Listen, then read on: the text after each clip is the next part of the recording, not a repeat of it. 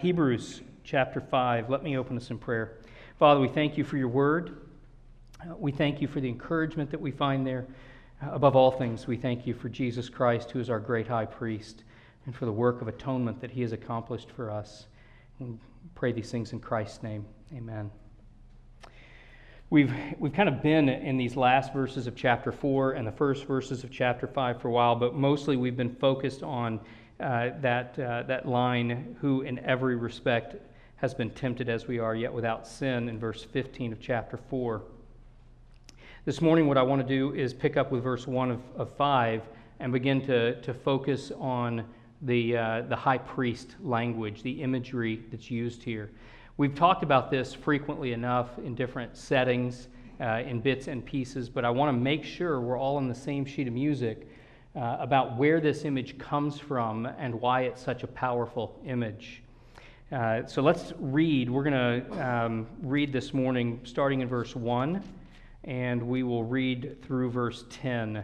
We may or may not actually get through all of that this morning, but so Hebrews 5, verse 1, "For every high priest chosen from among men is appointed to act on behalf of men in relation to God, to offer gifts and sacrifices for sins. He can deal gently with the ignorant and wayward, since he himself is beset with weakness.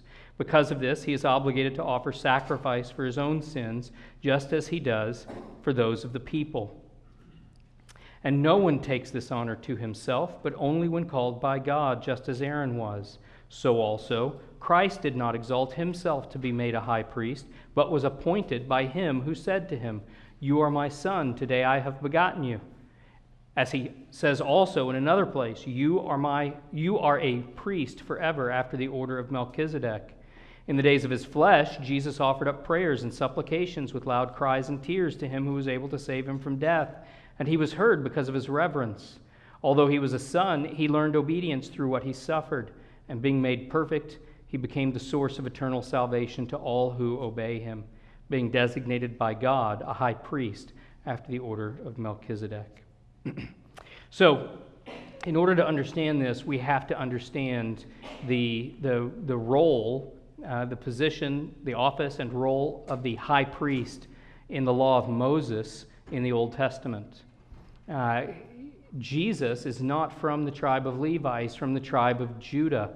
And so he's not qualified in that respect to be a priest, much less the high priest, under the law of Moses. But he is a priest nonetheless after a different order, the order of Melchizedek. And so that's what we're going to do. The image is that of the high priest under Moses, but Christ is qualified to serve that role because he's a high priest after the order of Melchizedek. So we're going to look at those two things. First of all, in the law of Moses. So remember that there were these 12 tribes, one of whom was the tribe of Levi. Levi is the tribe that Moses and Aaron belonged to.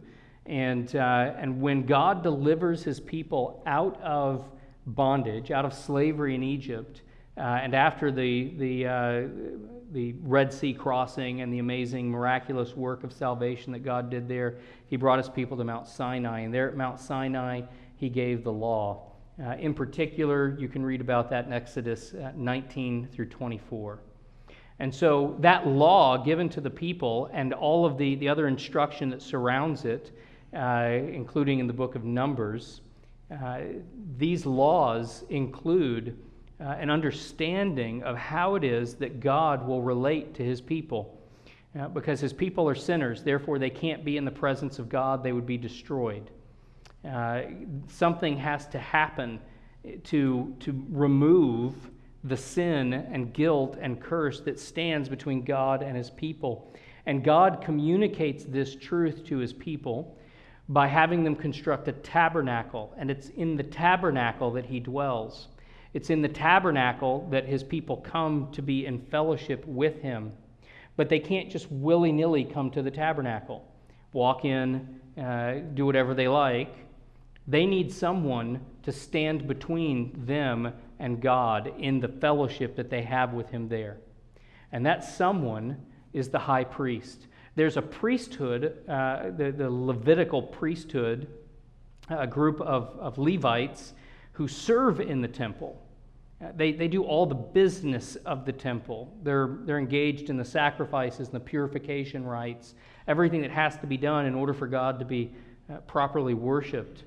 But there's only one at any given time, only one high priest. And the instructions given, particularly in Leviticus, for this high priest and the nature of his work and how it's to be accomplished and what it accomplishes is incredibly intricate.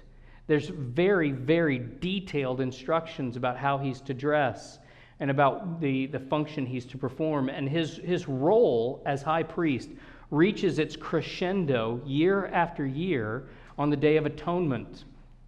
On the Day of Atonement, the high priest, having cleansed himself for service, made an offering for his own sin, then makes an offering for the sin of the people and takes the blood of that offering all the way up into the Holy of Holies. Now, if you don't recall or you've never heard, the tabernacle that God gave them instructions, again, very detailed instructions on how to build it, what it was to be made of, how it was to be structured. That tent had 2 rooms in it.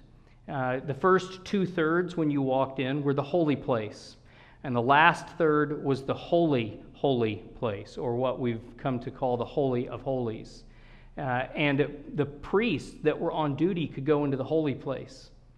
But the holy place was divided from that place by an unbroken veil, a curtain that went from floor to ceiling, wall to wall, with no break in it. It's actually multiple layers, this curtain, very heavy curtain. No one is allowed to go into the Holy of Holies except the high priest. And then only once per year, and then only after he's made sacrifice for his own sins and brings blood of atonement, a sacrifice, the blood of a sacrifice that he's going into that holy place to apply to the mercy seat. The mercy seat is essentially the lid on the Ark of the Covenant that sits in the Holy of Holies. I've mentioned this before, even recently, I think, but in Scripture, when it describes how the high priest is to be dressed, it includes bells sewn into the hem of his robe, so that as he moves, you can hear him moving. One of the things that rabbinical tradition records is that he had a cord tied to his ankle when he went into the Holy of Holies, so that if the offering was not accepted, if he went in with personal sin, or for any reason God rejected the offering, he was therefore in the Holy of Holies illegitimately and would be struck dead by God. And it was so serious, the instruction about who can go in and under what circumstances, that there was no way to retrieve his body. So that's why the cord is tied to his ankle, so that they can pull him out of the Holy of Holies if they hear the bells stop, right? A big deal to approach God. And especially during the days of the Exodus, God was present physically, symbolically, in a cloud of smoke, a glory that was on display in the tabernacle. So that's the high priest. And he's got other roles, other functions, but this is the most important thing that he does as high priest. And so he goes into this holy place to make atonement, the Holy of Holies, to make atonement with the blood every year. It's important to understand that historical context, because that's the office and the role, the work, that the author of Hebrews is now ascribing to Christ. And he's going to continue to use this image. He's going to refer to the way it works under Moses and say it's different with Christ in some really important ways. And so here in 5, he says, I'm looking back at the end of 4:14, since then we have a great high priest who has passed through the heavens. We talked about this a few weeks ago. That passed through the heavens is it's a reference to the high priest passing through the veil. On the Day of Atonement, he would go through the veil to the Holy of Holies in order to make atonement. Since then we have a great high priest who has passed through the heavens, Jesus, the Son of God, let us hold fast our confession. Verse 5, or chapter 5, verse 1, then he's continuing this thought. For every high priest, now he's going to begin what is a long-term project in his letter here of comparing and contrasting Christ with Aaron and the priesthood and the work that Aaron and the priesthood did and the work that Christ did and the efficacy of that work and the covenant within which they're doing that work. He's going to go on for chapters and chapters, constantly working this theme. He says in verse 1 of chapter 5, for every high priest chosen from among men is appointed to act on behalf of men in relation to God. This is what a priest does. They act on behalf of us in relation to God. So they stand between us as an intermediary, facing God, if you will, representing us to God. When the high priest went into the Holy of Holies, what he did was for the people, so that in a sense, the people go in with him. And this is actually explicitly stated in the Old Testament law, because he's wearing with his robes a breastplate that has precious stones on it, one for each of the 12 tribes of Israel, and he has the names of the tribes written on his clothing. And when he goes into the Holy of Holies, he does so as a representative. He goes in on behalf of all of the people of Israel. This is a persistent theme in redemptive history. Adam was our representative. What he did on our behalf. And ultimately, Jesus Christ is our representative. What he does on behalf of his people. And the high priest under Moses is a foreshadowing of Christ. That high priest anticipates the person and work of Christ, and as such is also a representative. That's why God doesn't say to the people, line up at the tabernacle. Each one of you, one at a time, come into the Holy of Holies and place the blood on the altar. Rather than each individual person in the people of Israel coming and making atonement, they have to go through an intermediary. They need somebody to represent them before God. That lesson's being taught early on. And so the author of Hebrews here is pointing out what the high priest does. The high priest acts on behalf of men in relation to God. Doing what? Offering gifts and sacrifices for sins. This is why we need an intermediary. This is why we need someone to go into the presence of God and represent us, and to do so efficaciously, right? It needs to work. That person representing us needs to be welcomed by God, received by God, accepted by God as our representative in order for their representative work to be effective. So he offers gifts and sacrifices for sins because we are sinners and we cannot come into the presence of God without a representative taking the blood of a sacrifice. The author of Hebrews reminds us in verse 2 that because that person was a human being, an Israelite even, and is fallen like the rest of us, he's able to sympathize with us, to deal gently with the ignorant and wayward, since he is beset with weakness. He himself is beset with weakness. So there's a unity. We see here that this representative can't be anyone or anything else. It must be one of us that goes into the Holy of Holies and makes atonement. One of us who stands between us and God. That anticipates the humanity of Christ. Jesus Christ comes fully God, but he takes on humanity fully. Everything that is true of us as humans, about what we are, body and soul, Christ has taken on himself. And even though he doesn't take on our sin nature, which remember, we need to think of like a cancer, because every single human being that's ever lived other than Christ has a sin nature, if we're not careful, we tend to think of a sin nature as being native, as being inherent, as if lacking a sin nature makes you somehow less than human, when in fact Adam and Eve were fully human. before the fall. No sin nature. The sin nature that all of us have is a cancer that lives in us. Jesus Christ comes, and he does not have that sin nature. He does not have that cancer. He's subject to the weakness that belongs to us as those under the fall, right?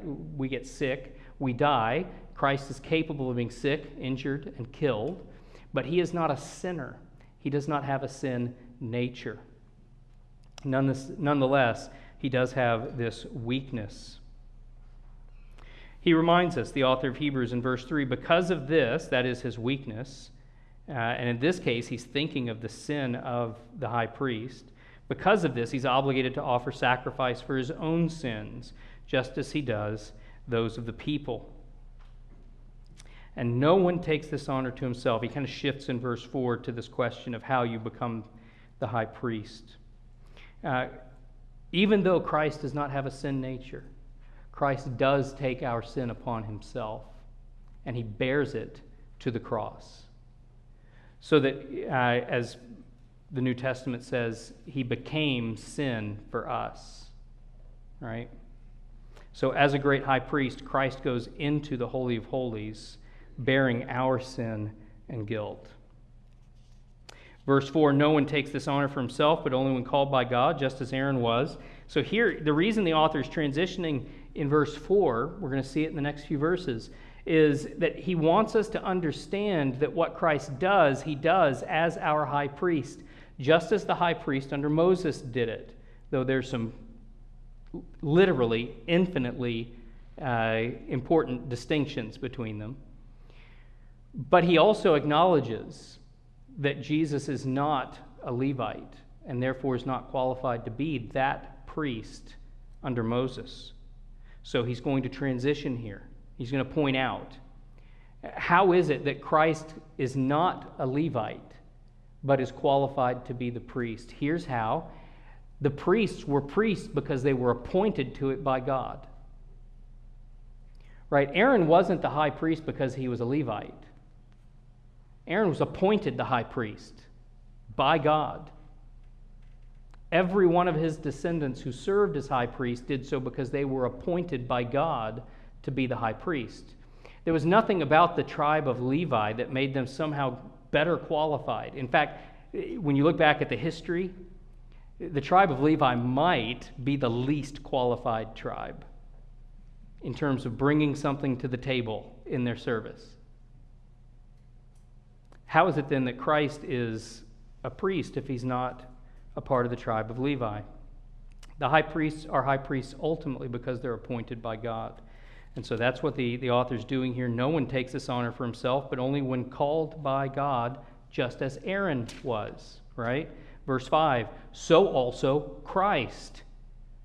Christ did not exalt himself to be made a high priest, but was appointed by him who said to him, you are my son, today I have begotten you. And he says also in another place, you are a priest forever, after the order of Melchizedek. And so the answer to that question, to that apparent conundrum that Christ is not a Levite, therefore he can't serve as our high priest.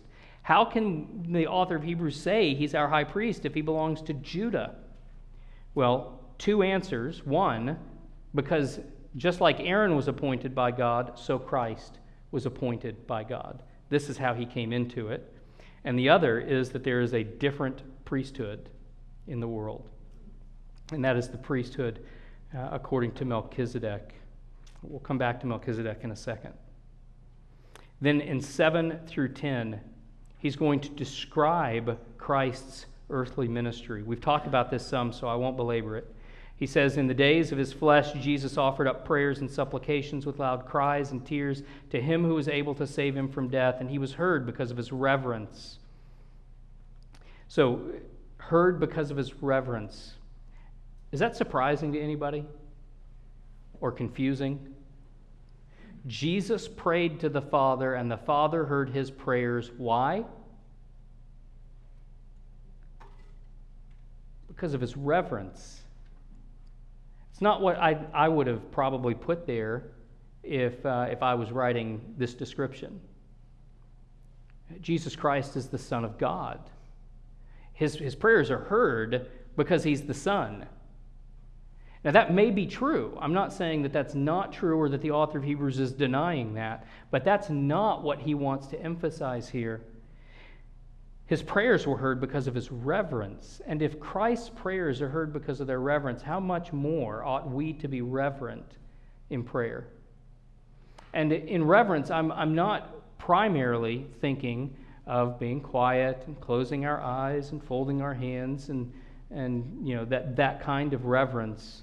The idea is a holy awe, a respect. We come into the presence of God with respect, not lightly, not taking lightly the fact that we have that access, not being cavalier about the fact that we have that access, or cavalier in the way that we enjoy the privilege.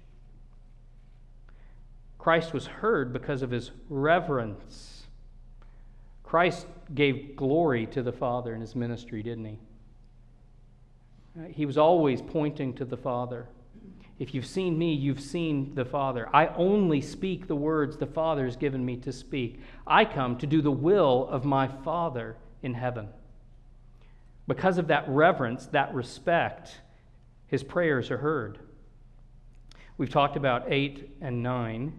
Although he was a son, he learned obedience through what he suffered, and being made perfect, he became the source of eternal salvation to all who obey him. We could get wrapped around the axle trying to figure out how God learns obedience through suffering. But I don't think that we want to take a sort of Greek philosophical approach to answering that question. I think instead we need to recognize the covenant context in which Christ is at work and that the author of Hebrews is recognizing. So what do I mean by that? We talked about this last week again, so I won't belabor it. Adam and Eve were to learn what is good and evil. They were to gain that knowledge. That was the task. And God set them to that task by giving them a command that they were to obey. And had they obeyed the command, they would have learned the knowledge of good and evil. But rather than learning it through obedience, they chose to enter into league with Satan and take the knowledge for themselves by rebelling against God. And in both cases, they come to the knowledge of good and evil. The text is clear about this. But had they come to it through obedience, it would have meant life forever. Coming to it by disobedience means death forever. And so, what is Christ in that covenantal context? Adam was our federal head, our representative. What he did on our behalf, and he failed. And so all of the curse and the judgment and the weight of sin and guilt falls on us because our representative chose disobedience over obedience. What we need is a representative who will come stand the test and learn the knowledge of good and evil through obedience to God's word instead of disobedience. That's what we need. We need a new representative. We need to take two on Adam. And that's exactly what Paul says in 1 Corinthians 15 Christ is. He's the last Adam. Or in Romans chapter 5, beginning in verse 12, when he talks about the first man, and then he talks about Christ, both of them having a tremendous effect on human history as representatives. So that's what the author of Hebrews is getting at. Although he was a son, he learned obedience through what he suffered, because there's suffering in obedience. Adam and Eve would have suffered if they had been obedient. How? How might they have suffered? They would have suffered the temptation that they refused to give into. Right? Eve saw that the fruit was a delight to the eyes and good to eat, and a good source of the knowledge of good and evil. She saw this. And now, seeing it, how much more difficult is it to say no? not going to do that. We've been given this truth by God, and we're going to trust that truth and not give in. You say, well, it would have been pretty easy if I'd have been there, right? No, it wouldn't. Listen, if you're upset because Adam was your representative and you didn't get to choose him, let me give you this assurance. He was the best we had to offer. God did not give us a particularly weak example of humanity to represent us in the garden. Nobody, none of us descended from Adam would have done better than our Father. He is our representative, unfortunately, in the fall. But thanks be to God, he has sent a Son who learned obedience through what he suffered. And having suffered but remained obedient, he was made perfect. Verse 9. Well, that's what was held out to Adam. Death for disobedience, eternal life for obedience. Christ provides that obedience, and he is made perfect. And because he was not acting for himself, but as our representative, he became the source of eternal salvation to all who obey him. That's what Adam should have been. Adam should have been the source of eternal salvation. He should have been the source of eternal life to all of his offspring. But because he failed, because he disobeyed, and did so as our representative, he became the source of eternal death to all of his offspring. We now need salvation from that death and eternal life through another source, and that source is Christ. Being designated by God a high priest after the order of Melchizedek. In other words, how did Christ do this? How did he learn obedience through what he suffered, therefore being made perfect, and therefore becoming the source of eternal salvation to all who obeyed him? He did so as our great high priest after the order of Melchizedek. The author is going to take a break.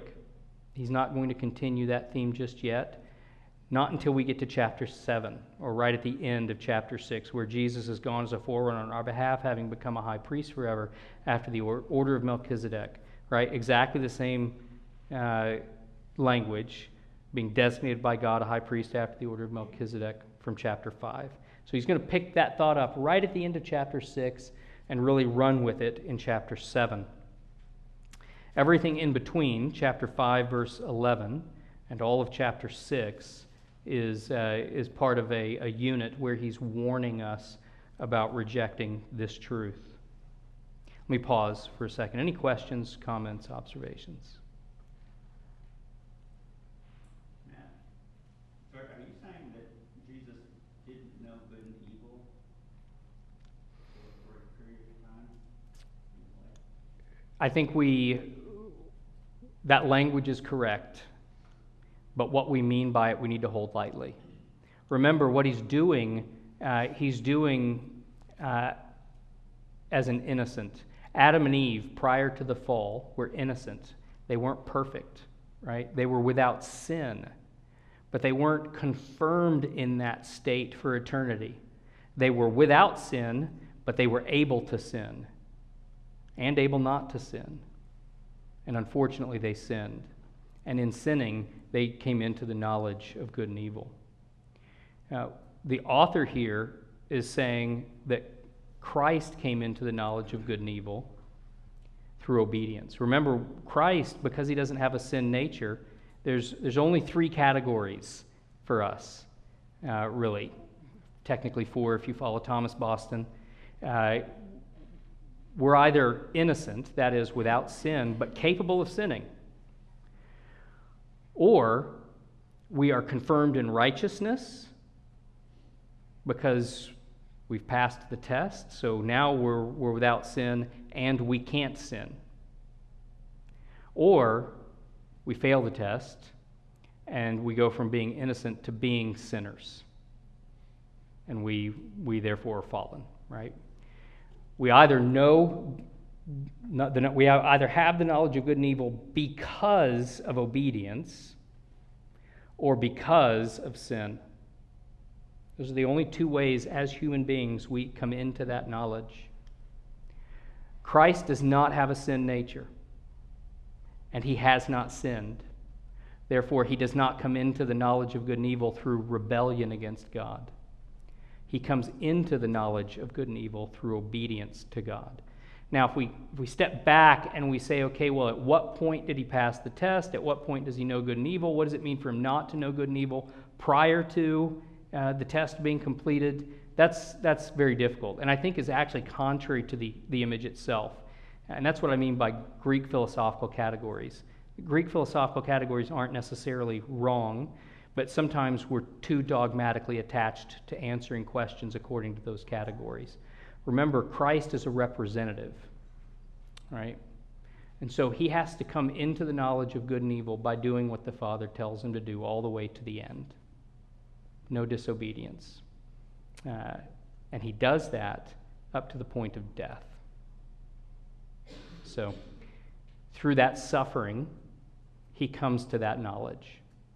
And in so doing, merits eternal life for himself. And you say, he's God. How can he have eternal life? I mean, he's eternal, right?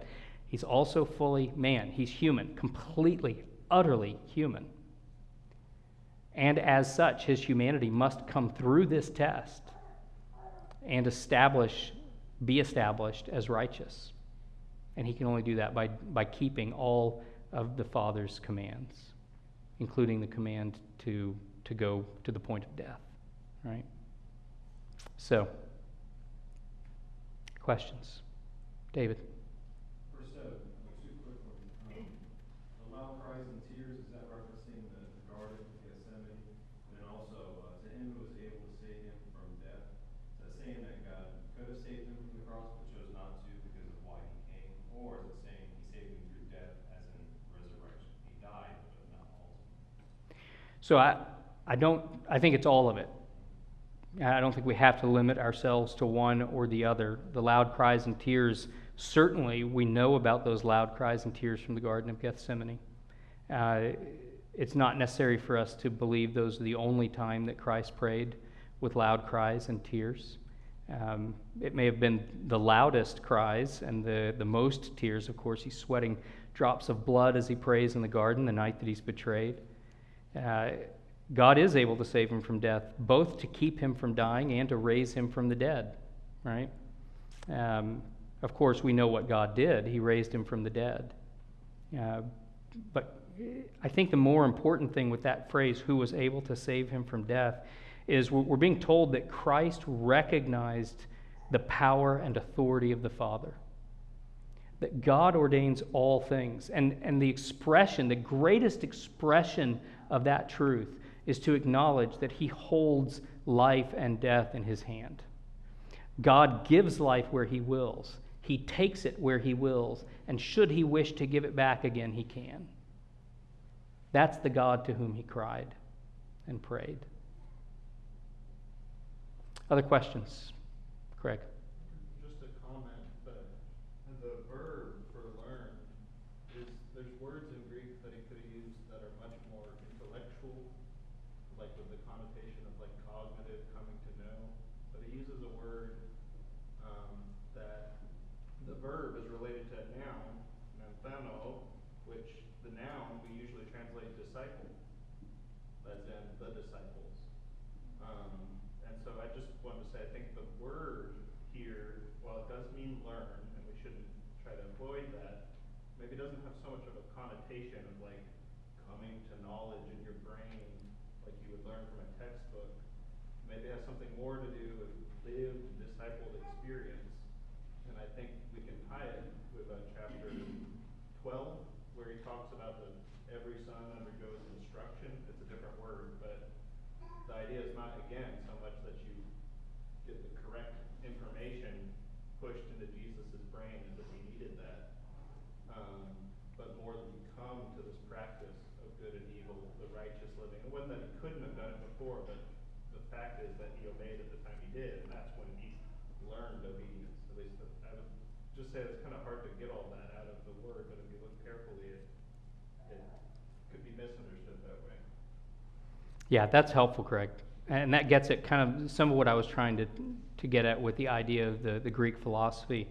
That just this very black and white, mechanistic, whereas the Eastern mind, and what I think is contained there in the word that was used for learned, is much less a function of like the Matrix getting plugged in and data being downloaded into Jesus' brain. He didn't factually know something, and then he did factually know something. It's more about a pattern of living and being. Okay, we've got 5 minutes left. Anything else? Liz? So the language of covenant isn't in this passage, but can you link it with covenant works, covenant grace? Yes. So in our understanding of how Scripture is to be understood and how all of it holds together, the word we use is covenant. That is, that God created us, and then He established a relationship with us, and that relationship is a covenant relationship where God makes promises to us as our covenant God, and He fulfills those promises. And in redemptive history, there are 3 main covenants. But one of them, what we call the covenant of redemption, is an eternal covenant outside of time between the 3 members of the Trinity. I'm going to set that one aside for a minute, because from a narrative perspective, I think it's true, and I think it's necessary to understand it. But I don't think we need it in the next 3 minutes. The other 2 covenants are the covenant of works and the covenant of grace. And the covenant of works is the covenant established with Adam in the garden. God establishes the covenant of works with Adam. And the covenant of works is, Adam, if you will keep my commandments, you will live forever. And if you break my commandments, you will die. And Adam entered into that covenant as a representative. We're members of that covenant as well, because our representative was there and made covenant with God. The language of covenant's not in the creation account, but all the elements of covenant are present there. And later in the minor prophets, Adam is described as being in covenant with God and breaking that covenant. So that's a quick covenant of works. When the covenant of works was broken by Adam, the curse of that covenant fell on Adam and all of his descendants. That's us. And the curse of that covenant was death. Now you say, okay, so that covenant's over, right? It's not. That covenant is still in effect. That's the covenant that condemns all of us to death and the wrath of God. All of us are born into and under the covenant of works as covenant breakers from conception. David in the Psalms, in sin was I conceived. Not because the particular act of conception was itself sinful, but because he was a sinner from conception, right? 2 sinners bore another sinner. That's why David talks about himself that way in the Psalms. So what has God done? Has He done anything? Has He left us under that just judgment? He hasn't. He's promised to send someone born in the line of Eve who will do what the first Adam failed to do. That is, he will fulfill the covenant of works. He will live a perfectly righteous life. And in living that perfectly righteous life, he'll fulfill the covenant of works, so that the promises of the covenant of works will flow to him and everyone he represents. But we have another problem. We're under the curse. And God doesn't pretend the curse isn't there. In the very same person and work that the covenant of works is fulfilled, the curse of that covenant is also put away. Jesus suffers the curse of the covenant of works so that we don't have to, so that we are excused from the curse. But we're not just excused from the curse, we're excused from the curse, and the terms of the covenant of works are met for us in Jesus Christ, as though Adam had kept the command and there had never been a fall. God's promise to send that person who will do that work for us is the covenant of grace. So the covenant of grace is the answer to the covenant of works. Christ, in the covenant of grace, fulfills the covenant of works for us and puts away the curse. So when we come back to the verses here, although he was a son, he learned obedience through what he suffered. I say this is a covenantal context. We understand this rightly when we read it from a covenant perspective, because Adam was in covenant with God when the command was given, and keeping covenant meant keeping the command. And the result of keeping the command was being made perfect forever and knowing good and evil as one who had been obedient. That's what should have happened. It didn't. Because he chose disobedience, he received death. Not perfection, not eternal life, but death. Christ has come in the covenant of grace to answer the covenant of works. So what does Christ do? He keeps the command, learns obedience through, or learns the knowledge of good and evil through obedience, and doing so now receives the promises of the covenant of works. Eternal life, perfection forever. And again, because he's a representative, he also merits that for us. He earns it for us, so that we have eternal salvation as well. Melchizedek is only briefly seen in Genesis and then appears again here in Hebrews. Also mentioned in the Psalms, in Psalm 110, which is quoted by the author of Hebrews. Melchizedek was the king of a city called Salem, which later becomes Jerusalem, same city. But he's not only the king, he's also the high priest of that city. And when he comes out to meet Abraham, Abraham tithes to him. The author of Hebrews is going to unpack all of this later. By tithing to him, Abraham showed that he, Melchizedek, his priesthood, was greater than Abraham and the priesthood that would later come through Abraham, the Levitical priesthood. Christ's priesthood is not just other. He's not just technically qualified to be a high priest because he's in the order of Melchizedek and not Levi.